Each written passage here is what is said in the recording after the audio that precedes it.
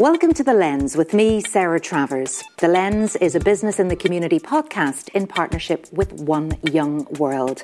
I'm so delighted that our guests today are Camilla Dreyer, Managing Director of Citizenship, Sustainability and Responsible Business at ACCENTURE, and Diwi Valiente, Sustainability Officer for the Panama Tourism Authority and One Young World Ambassador.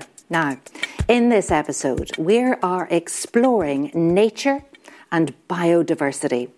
We'll be looking at the role businesses, big and small, can play in supporting biodiversity, accelerating climate action, and building the resilience of economies around the world.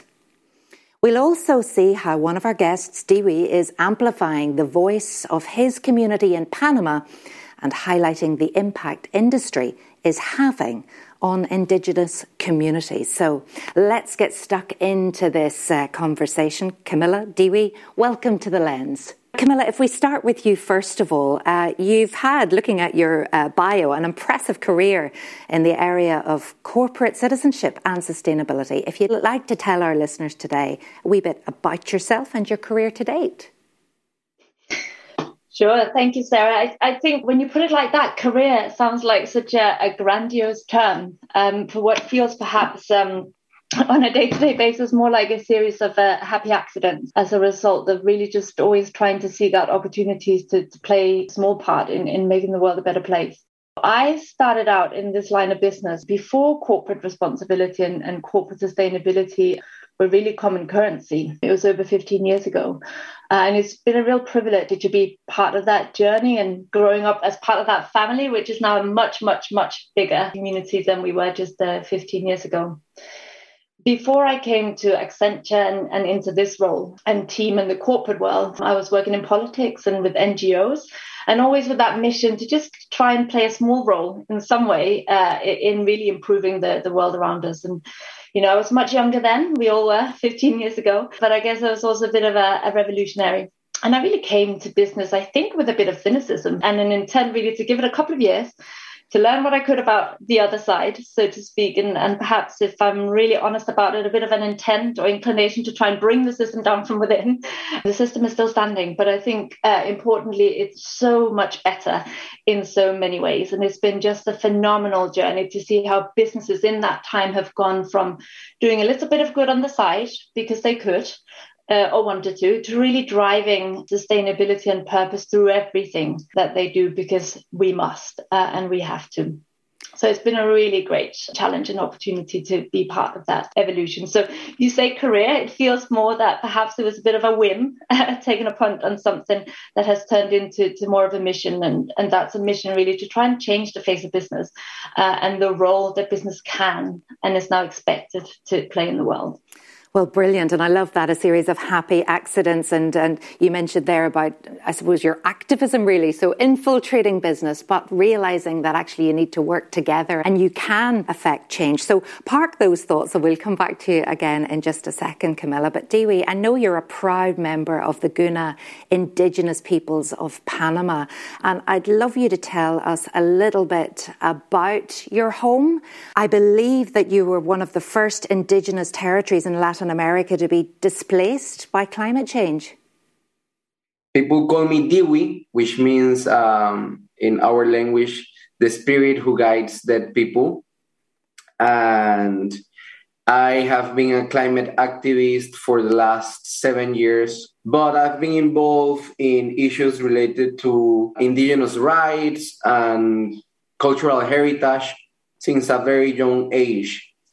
And I was also very blessed with the opportunity to study in Switzerland. I studied hospitality management and tourism, envisioning already the opportunity that could be tourism for indigenous communities in my country. Even though I have been involved in cultural issues since a very young age, I did not know what climate change was until 2014, when I attended the One Young World Summit in Dublin, in Ireland.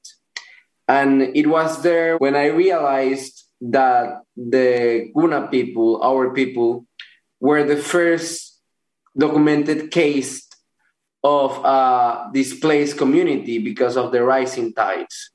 When I was listening to the former president of Ireland, Mary Robinson, talking about climate justice and the fact that some communities would have to be compensated in some way because of the result caused by multinationals and countries that pollute and have been polluting in the last decades, then I also face a very hard reality, and that was the fact that I won't be able to tell or show my grandkids the islands where we come from.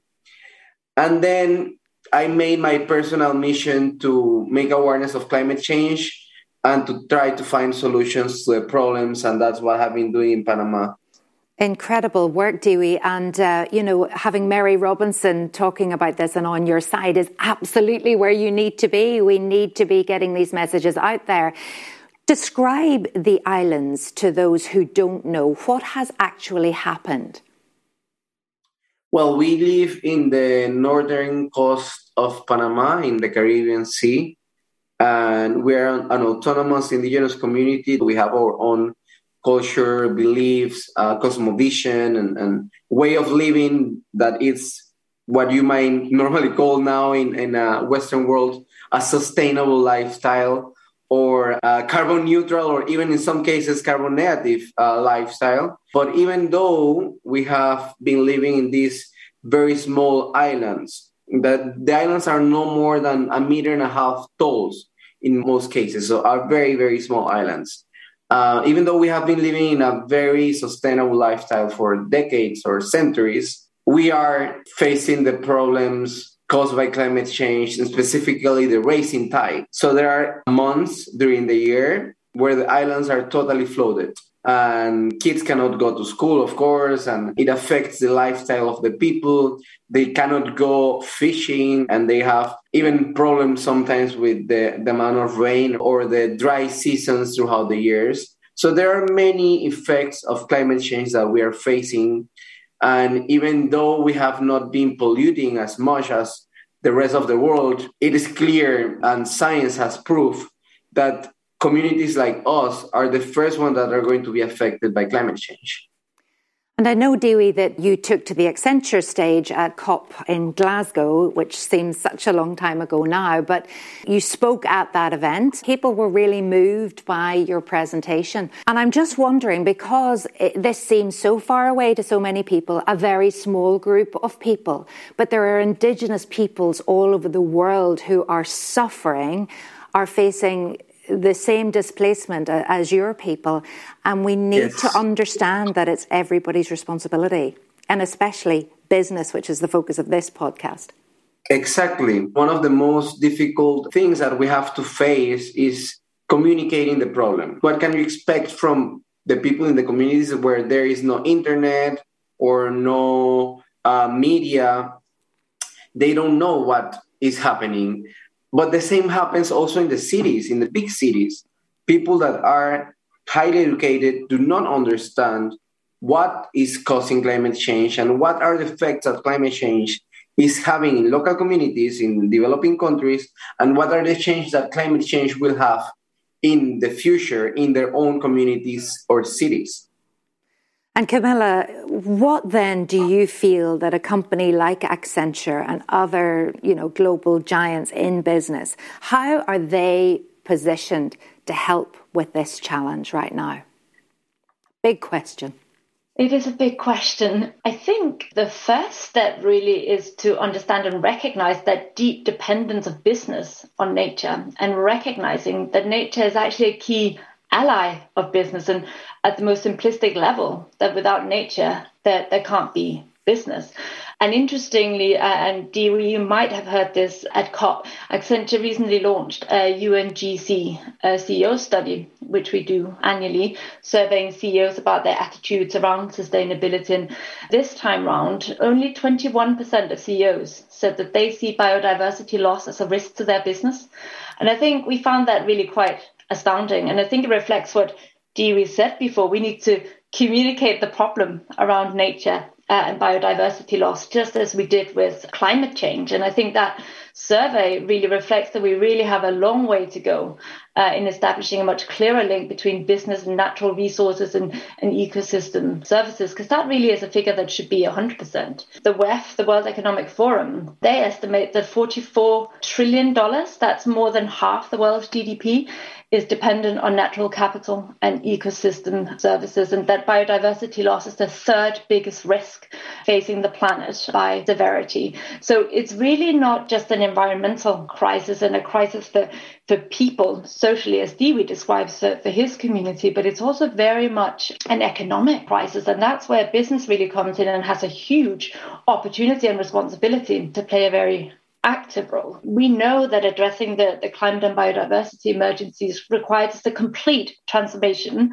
of our economies and societies, how we live and work, and how we do business. And again, the WEF has done an interesting study putting a $10 trillion economic opportunity on transforming some of our key economic systems. And there's no denying that the private sector will have to play a really critical role in that, and we'll have some clear incentives to start building much more nature positive products, solutions and services for people and clients. Yet action is still lagging, and we talked about it in relation to climate change, but whilst sustainability experts believe that we need to move from a sort of really laser tight focused, almost fixation with net zero, we really need the second bounce of the ball at the next horizon to be about being nature positive.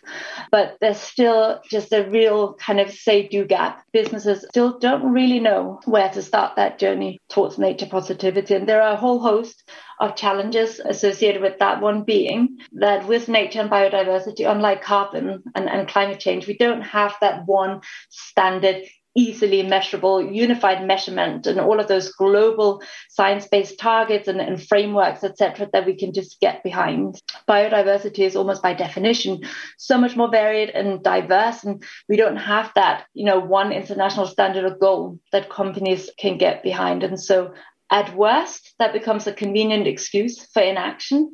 At best, it's a really complicating factor for those companies who do want to lead, who do want to be transparent and authentic in understanding the impact of their activities as they relate to nature. And I think that was one of the reasons Accenture agreed to partner on a pro bono basis with the Council for Sustainable Business in the UK to really help them in their mission to ensure that nature positive becomes the next net zero for businesses. And we work together to pull together what we're calling the Nature Handbook for Business to really provide practical guidance and advice for businesses to start taking action today, even in the absence of a global consensus on measurement standards and all of that goodness.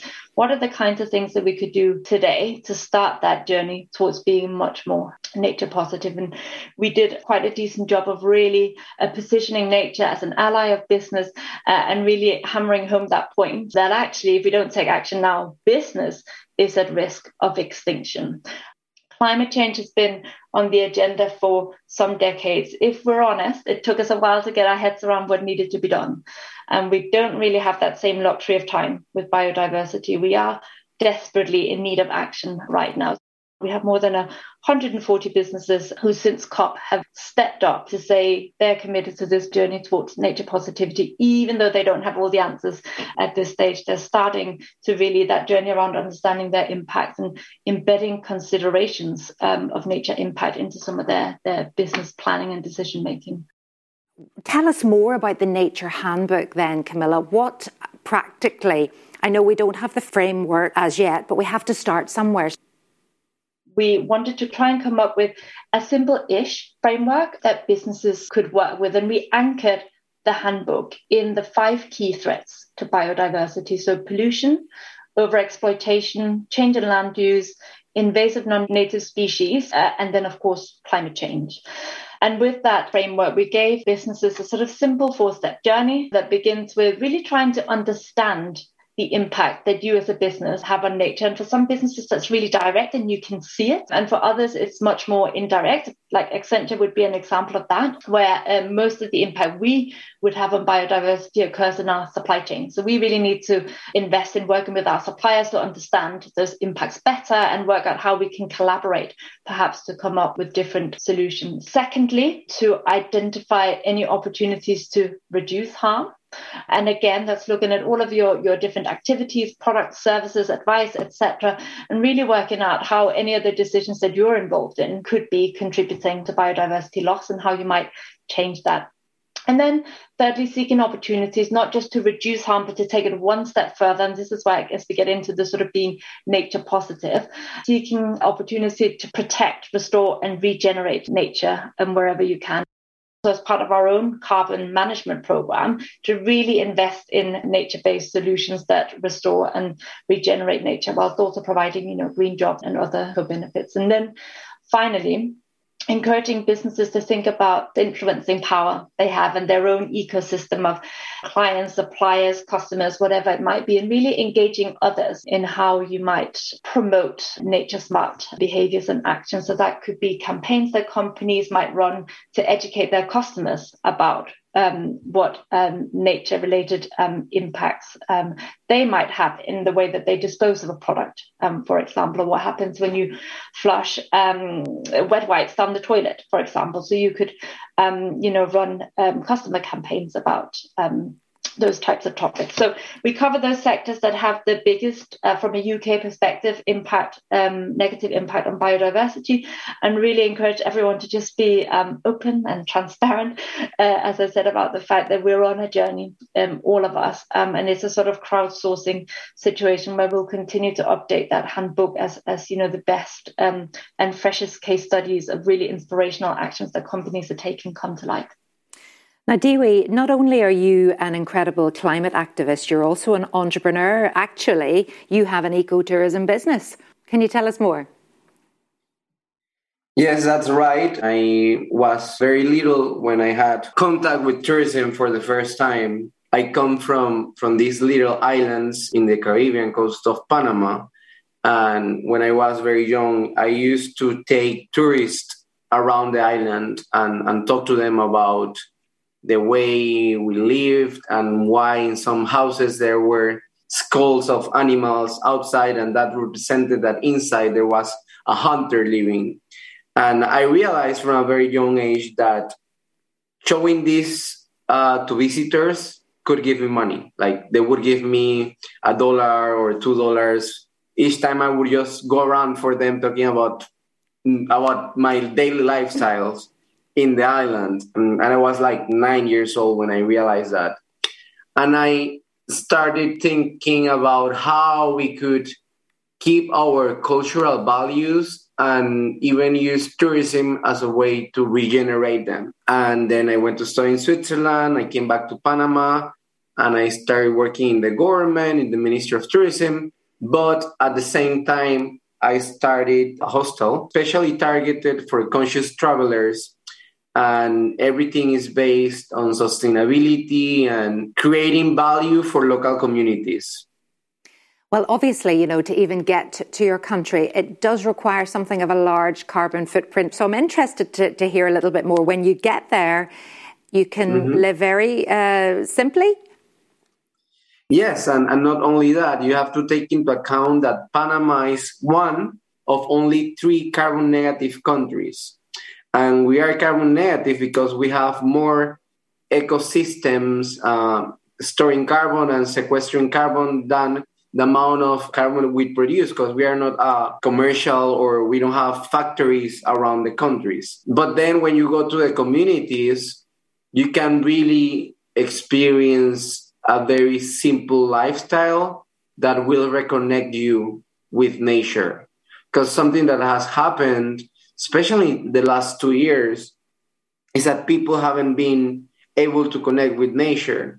And there are some scientists that also state that this lack of connection with nature is what's causing the biggest problem we have right now, not only climate change, but as Camila mentioned, biodiversity loss. We do not know what we have in the forest, and not even talking about the ocean that hasn't been explored at all.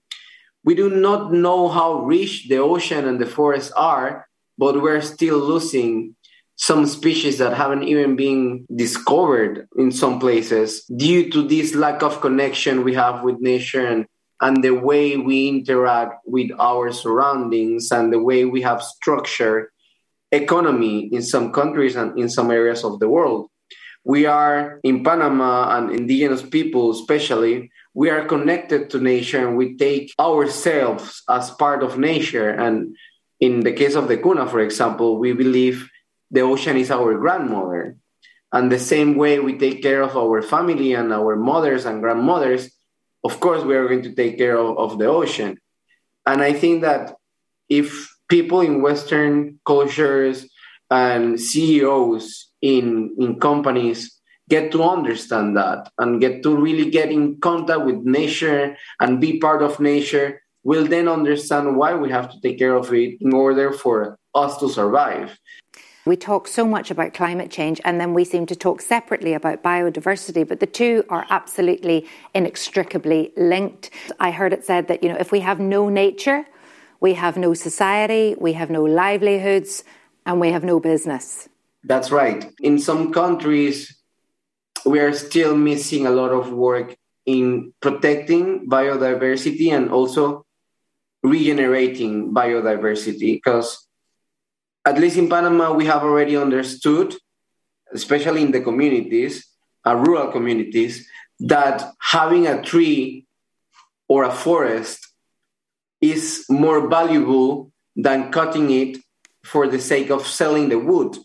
Not only because of the importance it has for us at a spiritual level, but also because of the economic value it does have. And this is something very difficult to understand and very difficult to give metrics to. And we haven't been able yet to totally comprehend and understand all the economic values that preserving nature has. And this is one of the most important things I think that we have to work. And this has to be a work that involves not only the enterprises and the communities, but also science, art, storytellers, in order for us to actually communicate the whole problem. Do you feel as well that is your role, to be that storyteller?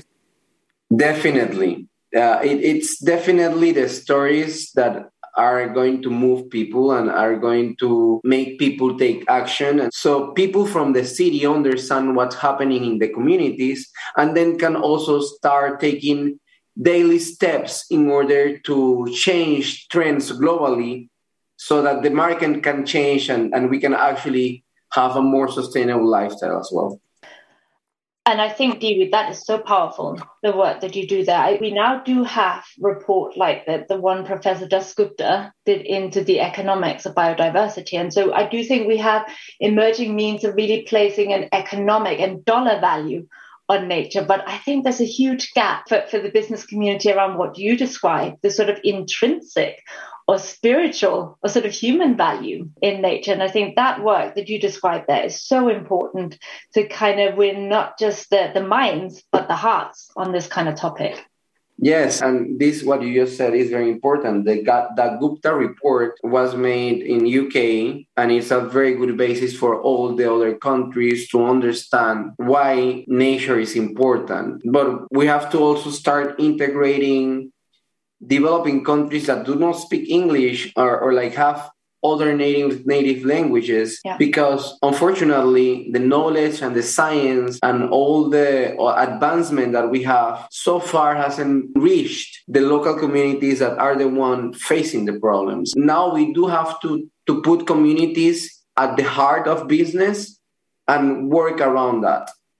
When you look at a survey carried out by Business in the Community, The Right Climate for Business, an interesting fact, 72% of people want businesses they buy from to take climate action, but almost 2/3 do not trust businesses to do what they promise, Camilla. I can imagine that to be true. And I think that reflects that businesses still do struggle to translate some of that investment into a customer proposition. I think some of this conversation, whether it's around carbon and climate, or nature biodiversity, it tends to become very technical very quickly because we're not perfect, and none of us are. We open ourselves up to these greenwashing accusations, the cynicism from clients and consumers. So I think we would welcome much more international agreement on some of these standards and measures so that we can be much more transparent. And I think there's a role for companies as well in really making it easier for the consumer to make the right choice, the sustainable choice, by making that information available, by making those products and services available to all, not just those who might be able to pay a premium for those products, but also making sure that those products are as attractive and, as beautiful, if not more attractive than, the alternative. So again, I think there's a huge opportunities for businesses who want to lead in this space to actually capitalize on that consumer desire to see more sustainable products and services available to them. I mean, people are cynical, aren't they? And the greenwashing and what can we really believe this, and how are you really a net zero company, etc., etc. I know 56% of the population is urban. But even just looking after and starting in your own community, what can you do? Does that make a difference? Camilla, have you any examples of things you might even be doing in Accenture? Yes, we're in the position of being a huge global organization with 674,000, I think, is the latest number of employees, and that's just an enormous amount of human capital and just passion. And so I guess we feel that we're in a really privileged position of being able to provide opportunities for all of those people to channel their passion for these types of topics. So we run things like sustainability innovation challenges, where we really challenge our people to bring their innovation and passion for things like sustainability to create new products and services. And in fact, one of the teams that won this year was a team based in Scotland who created this app that allows you to reimagine the environment that you're in. What would it look like if this particular field or area was rewilded? And that was really an attempt to engage people around this topic. And as you said, we start that education around the dramatic biodiversity and nature loss that we've seen over the last 50 years. What would it look like if we reverse that? But we also have a huge opportunity and responsibility to really educate our people and create a real kind of workforce who are upskilled and confident in these sustainability topics. So we're committed to building all of our workforce SQ, as we call it, sustainability quotient, so that people in turn can bring that to their day-to-day work and decision-making, as well as their personal lives, and enabling them, as you say, Sarah, to make those little changes based on the knowledge that we're able to equip them with. And then finally, I think I mentioned earlier, we have quite a robust volunteering program where we allow our people to take time off during working hours to do things that make sense to them in their local community. And we make sure that we have a whole suite of eco-volunteering opportunities available to people who may wish to clean up local beaches or rivers, for example, or who might wish to participate in more digital opportunities to help biologists to map local wildlife wherever our employees might be using their digital devices, or right through to, getting a spade and planting trees in their local communities. And I think all of that helps with the connection to the land and the local environment, to that sense of actually being able to make a difference. And I think particularly as a business, connecting that to your work and day-to-day activity, I think is really powerful in helping our people to be the change agents that they want to be. And I think, Dee-wee, we just need to understand how important nature is. And I think the pandemic, would you agree, allowed a lot of people who had to just stop what they were doing and observe and be still and see the beauty and this whole ecosystem around us. We saw the images on the television of animals behaving in very different ways because the people weren't there, the pollutants weren't there. Do you feel we're at a better place now, Dee-wee, to spread this message and make sure that people don't go back to what it was before? I think the fact that in many countries people were locked down and were not able to continue with their normal, or what used to be normal, lifestyle. It's an opportunity for us to reconnect with ourselves. And I think many people, it's also very concerned about the way the whole world is going and the different problems, climate change, plastic pollution, biodiversity loss. All these problems are more strengthened in the mind of people. And also now that the regulations for traveling have been opening, for example, in Panama, we have seen a huge increase on tourists. But our tourists that do want to learn from the community, that want to experience pristine environments, and from the government standpoint, we see this as an opportunity to teach about climate change. That's why our whole tourism model is based on climate action, but also as a mean to improve the lives of the communities, to give them access to better technologies to produce energy, to give them access to microloans to improve their houses so they can actually be hosting the different visitors and tourists that we are receiving from abroad. Now, COP26, as I said, seems like forever ago. You were both there, and I'm just wondering if you wouldn't mind both of you sharing any reflections from COP, any highlights or disappointments. Camilla? Yes, it was a bit of a mixed bag. On balance, I think we have to be optimistic. We didn't clearly get as far as we might have hoped and we wanted to go on the issue of 1.5, tackling climate change and getting all of the national commitments in place.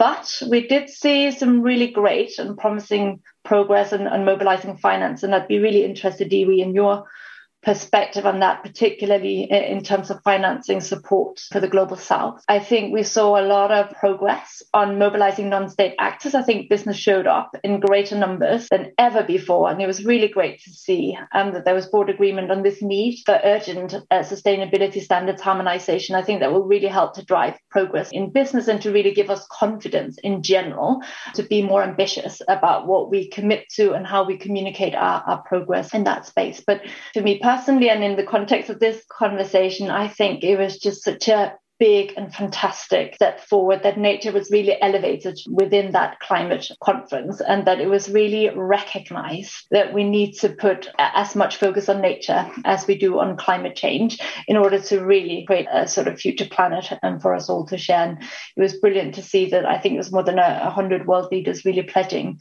to end deforestation by 2030. So I think some progress still yet to be made or to come good on, but I also think some really promising signs coming out of the COP. Was the glass half full for you, Dewey? I think there were very important moments.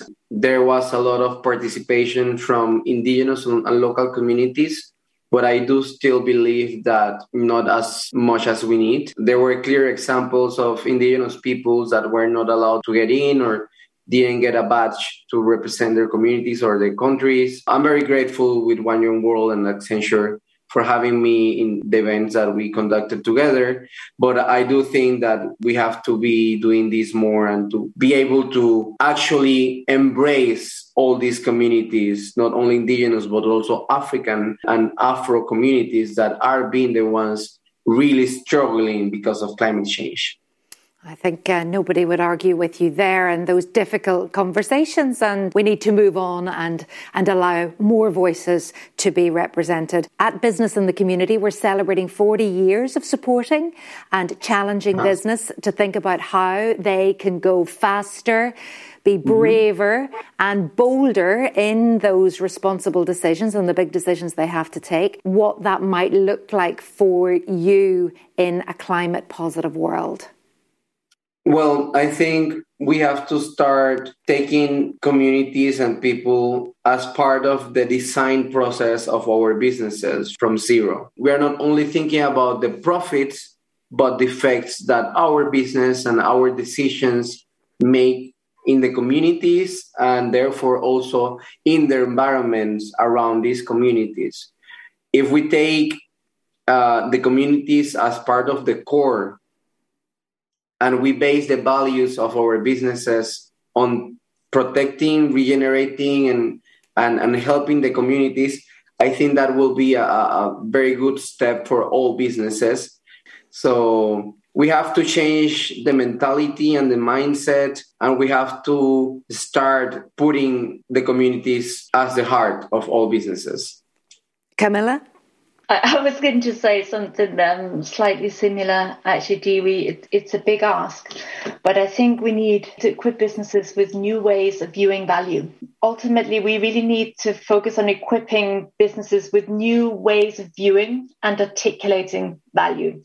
So it's not just a focus on the bottom line in terms of dollars, but really helping businesses to understand the social and environmental value that they're able to deliver through their products and services, engagement with their people, local communities, with nature, and really challenging companies to think not just about the extrinsic value, but also that intrinsic value that Dewey mentioned earlier on. And I think that will be our next great challenge in terms of how we think of corporate returns on investment. And personally, what's the one thing that both of you are committed to move forward and take action to do something better? Camilla. Sarah, I'm going to say to my colleagues, great delight, I'm sure. I commit and pledge to continue being a real nuisance and agitator, and always seeing if we can push further and asking those difficult questions about why we can't do things differently. And Dewey, same question to you. Well, I'm personally committed to improve the way I eat and to always try to buy locally sourced vegetables and seafood. But I have to make sure that the seafood I eat is very, very well sourced and doesn't come from bad practices.